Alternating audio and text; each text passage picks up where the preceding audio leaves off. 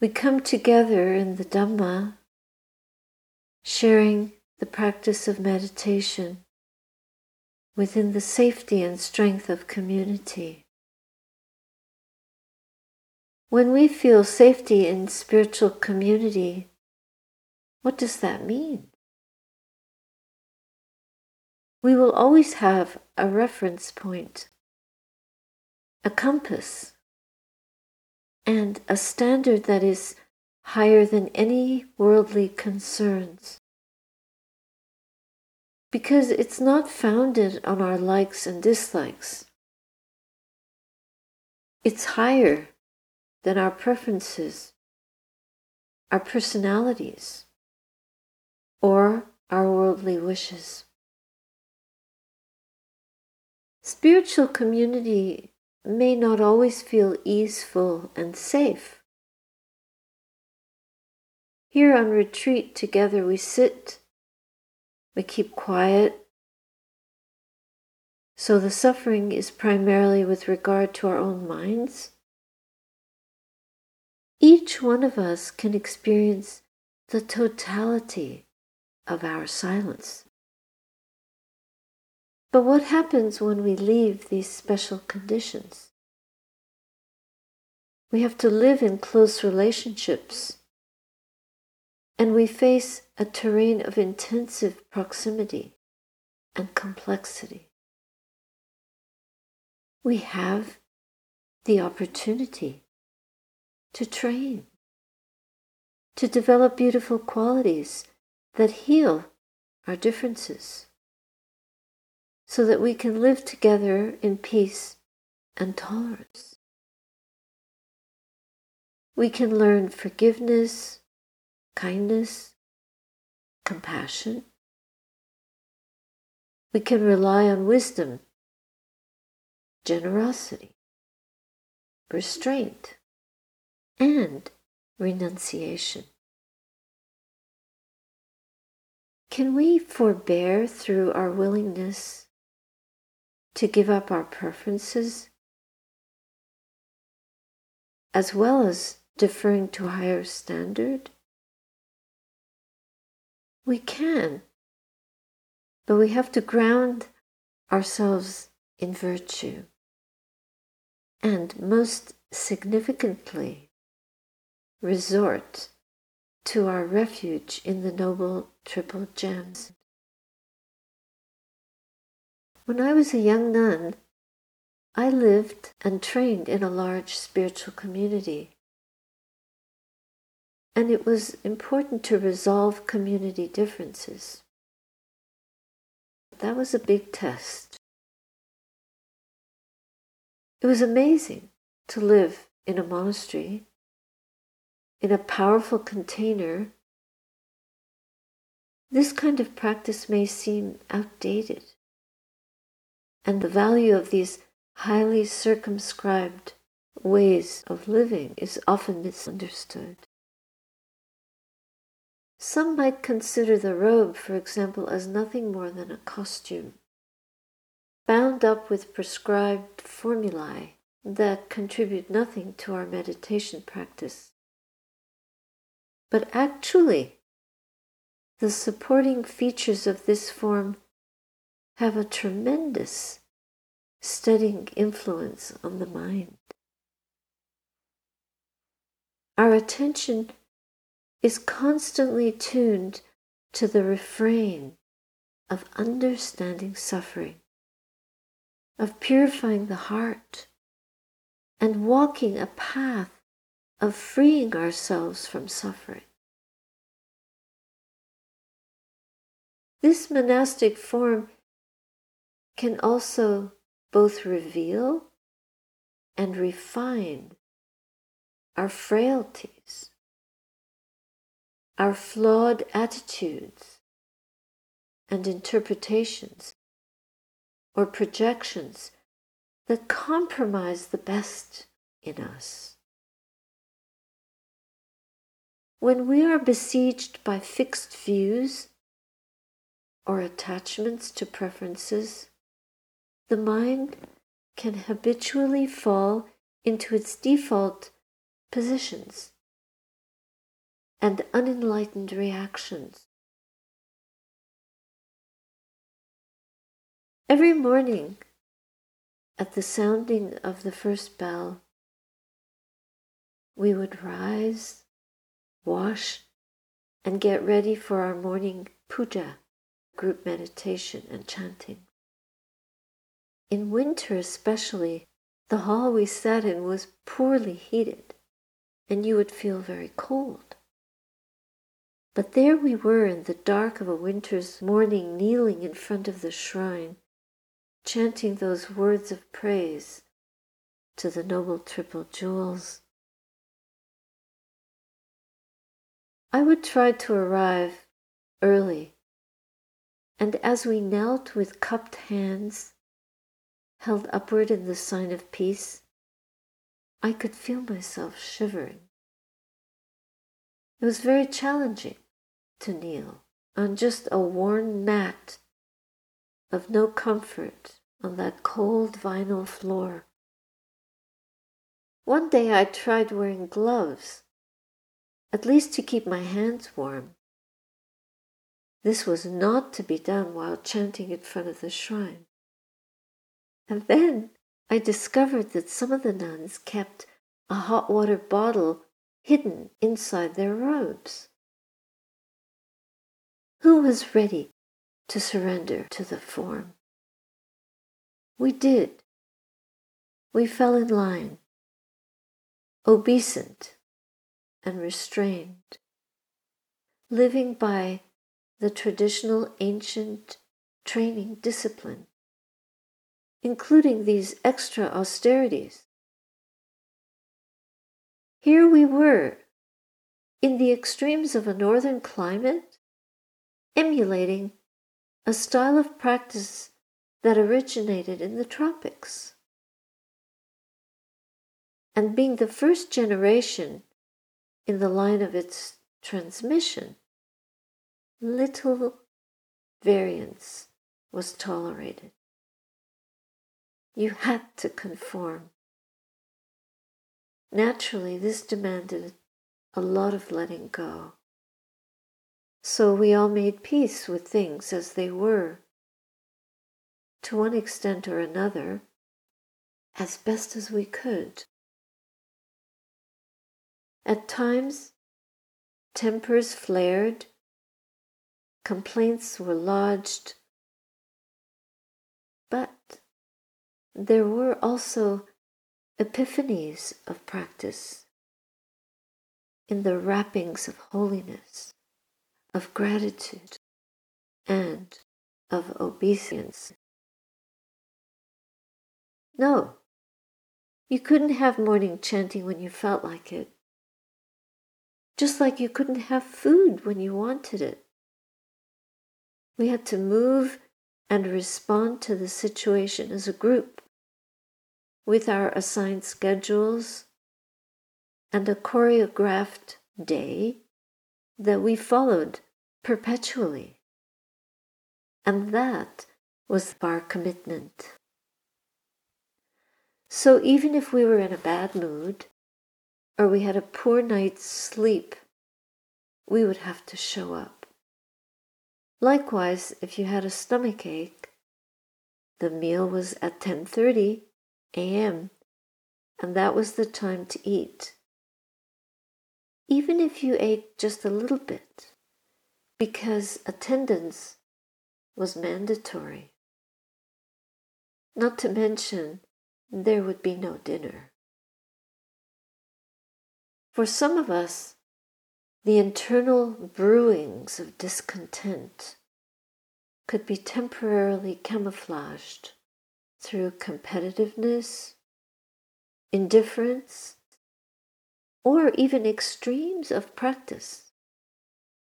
Austerities that I thought were spiritually graceless. I remember one member of the group who seemed to relish dominating our discussions or decision-making. There was always a good opportunity to exercise patience.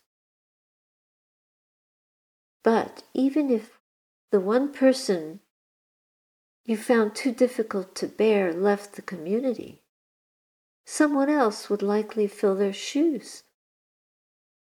As long as we believed that the suffering came from outside our own mind, there was unprovoked aggression and attention seeking. These were not uncommon. It so happened that one day when we were having our meal, there was a terrible outburst, and people were all frazzled and upset. The laywoman who had prepared the food approached the monks to begin serving them. Next, the pots of food were ceremoniously offered to the senior nun at the head of our line. Eventually the offerings reached us, and the recalcitrant nun, with whom tensions had arisen, offered a tray of food to me. So we all ate.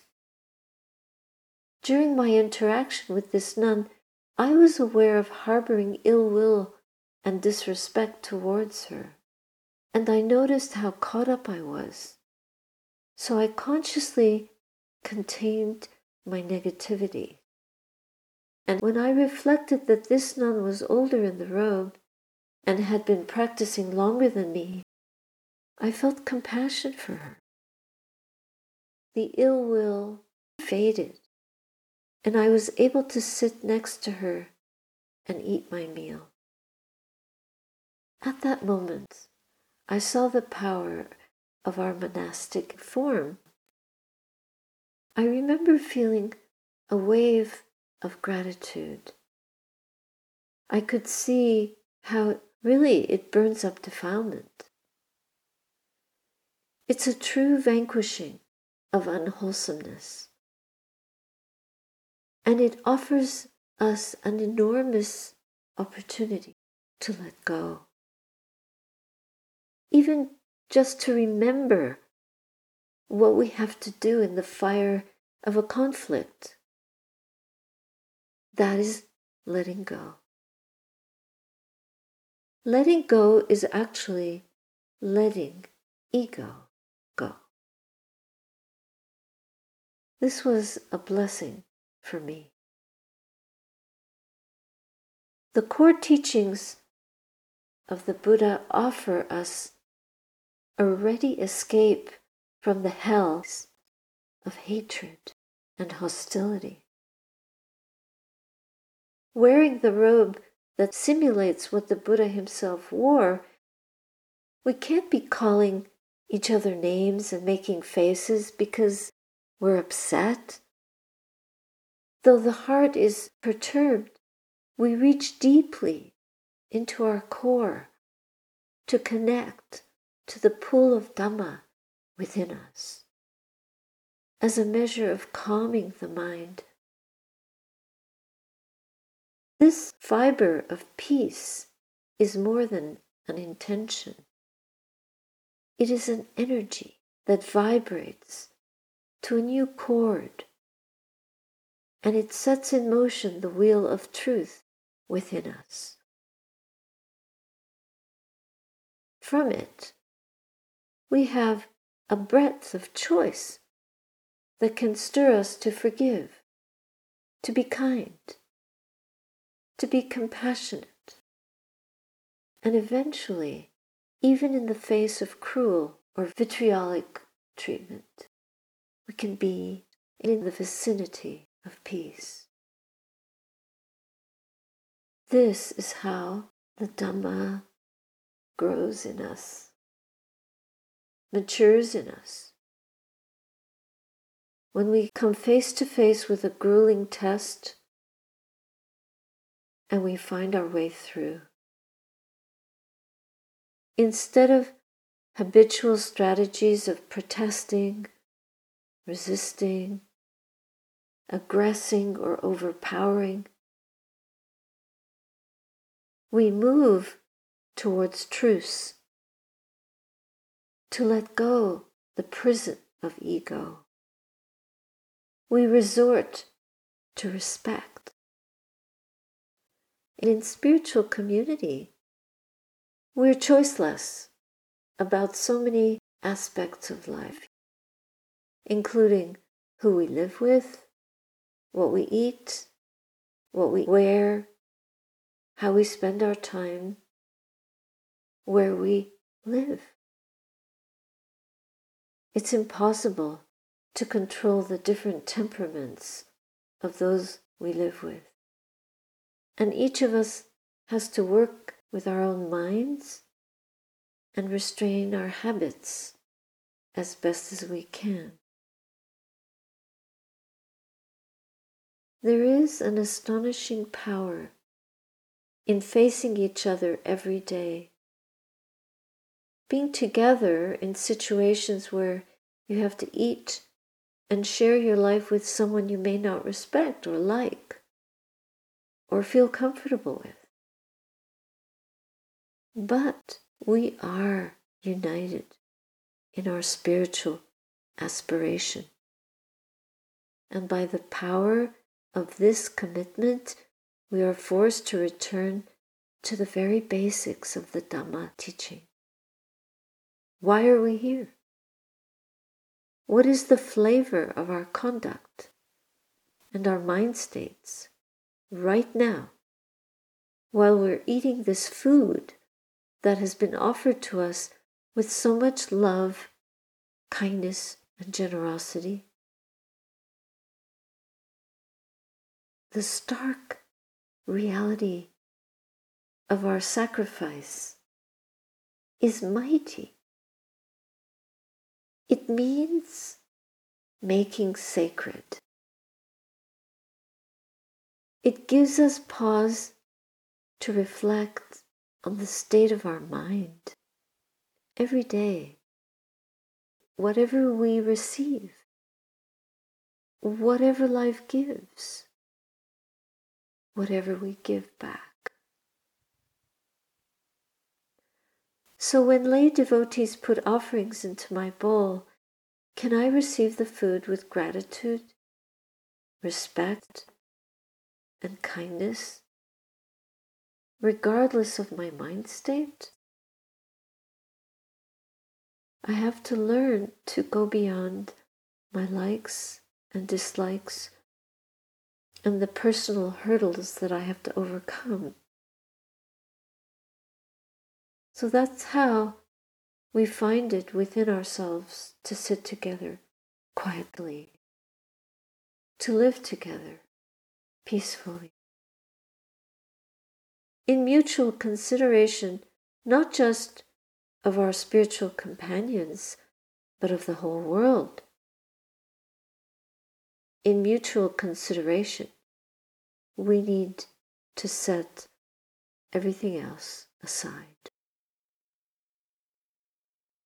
This pivotal teaching helps us to practice forgiveness, maybe only for one moment, but compare this to the force of dependent origination. One condition begets another. One action conditions and influences what follows it. Isn't forgiveness the whole of our life? It's not worth living if we can't forgive. Our meditation practices of weeks, of months, and more would be lost, bereft of meaning, if I couldn't come back to the meal with love and gratitude and eating together in that spirit. We're all pursuing a spiritual goal. If we can't live it in that way, then our practice is superficial. People keep asking why we have to keep these rituals. You could have a cynical attitude that these things have no value, or you could think about the benefit of coming together with our loved ones and friends to share in the blessings of our life, of that. We do the same old things in a new way. We bring something special to those moments. And we mark them on the calendar. That's what we do in monastic life. Only our life is much more soaked in the essence of the Dhamma because of our commitment. So we practice with this in mind every day, every breakfast, every puja, every time we get up in the morning or sit in front of the shrine and bow. It's a celebration of the Dhamma. Wherever we are, we stay true to the path. That's paramount. If we bring present moment awareness more and more to the forefront of everything we do, then our uncompromising commitment takes root. It's the same when we sit down to eat. If we're not mindful of what we're doing, we have to bring our mind to the table. Everything we do, if we do it with mindfulness and attention and care, this will bring us back to the Dhamma. And everything becomes an upaya, a skillful means to remember the present moment, to purify the mind, and to liberate ourselves from suffering. So we let go our opinions and our thoughts about the way we are or about the way someone else is. It's a bit like cleaning out the bag of a vacuum cleaner. You keep vacuuming and you think the dirt is being removed, but it isn't because the bag in the canister is full. So it is with the mind. For it to work, to be purified, it has to be emptied out. We disarm our unskillful ways of acting and speaking and even thinking. And we use that like an internal disarmament. That way, we don't have to live in fear. Because if we live in fear, we don't thrive. We only get sick. So we sit together in the silence. You don't even know who's here. You don't have to know. It's enough that whoever you are, you've left the world behind. You come to sit in the silence, to listen to the truth, which is greater than all of us. So we can forgive ourselves, we forgive each other. We all have that ego, and we need to make the E go. Make it go. Making it go is coming back to these skillful ways, these upayas. Whatever we are blaming the other person for, stop. If we're angry at somebody for the way they treat us or speak to us, we may have every reason to feel that way, but then how perfect are we?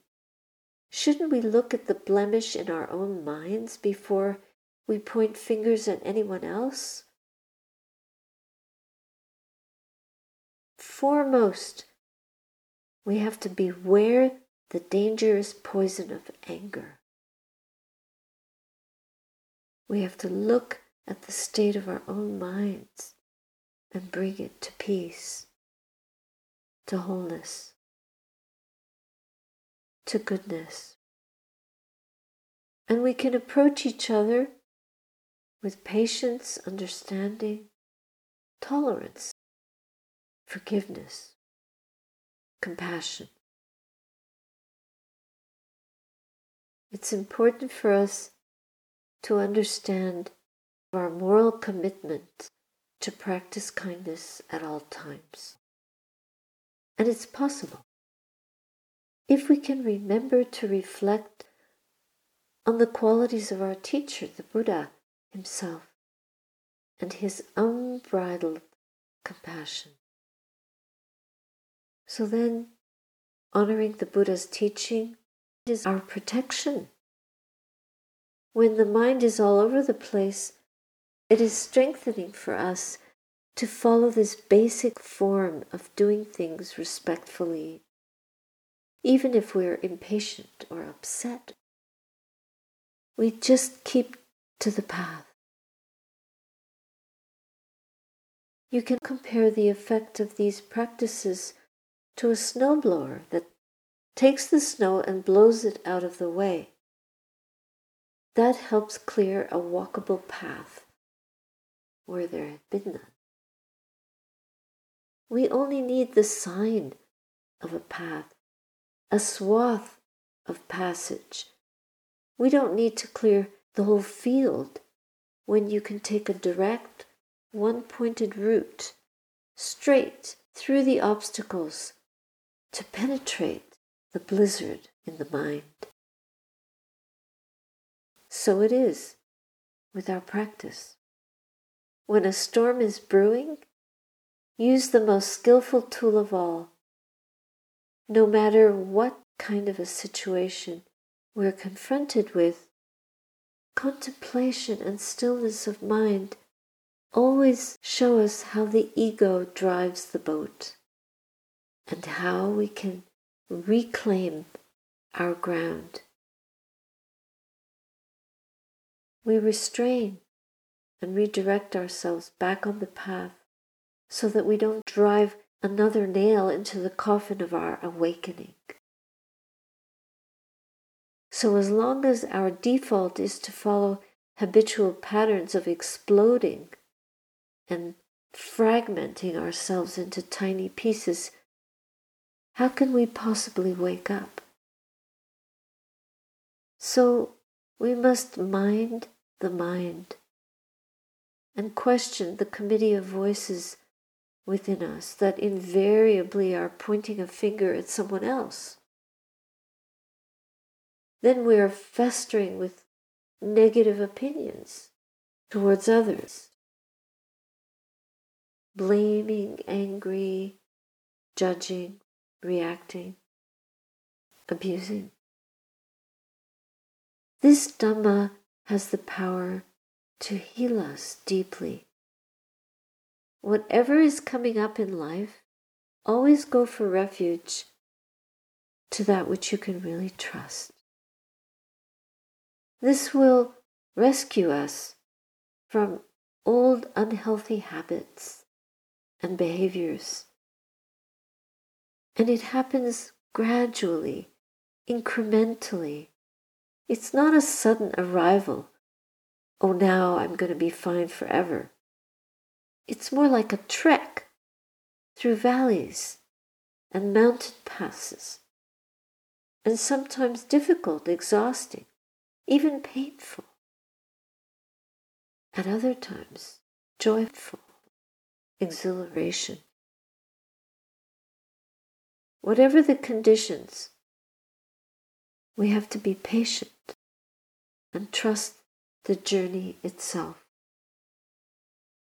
Truly profound learning comes when we least expect it.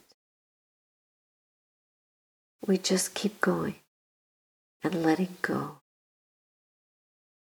Right now, the real emergency is to give ourselves fully to the practice. If we've fallen off the path, we dust ourselves off and we restore ourselves to the path. And we don't abandon it. Our health is good enough. The conditions are good enough. The way is there in front of us. So, may you go well, and may the Dhamma always protect you.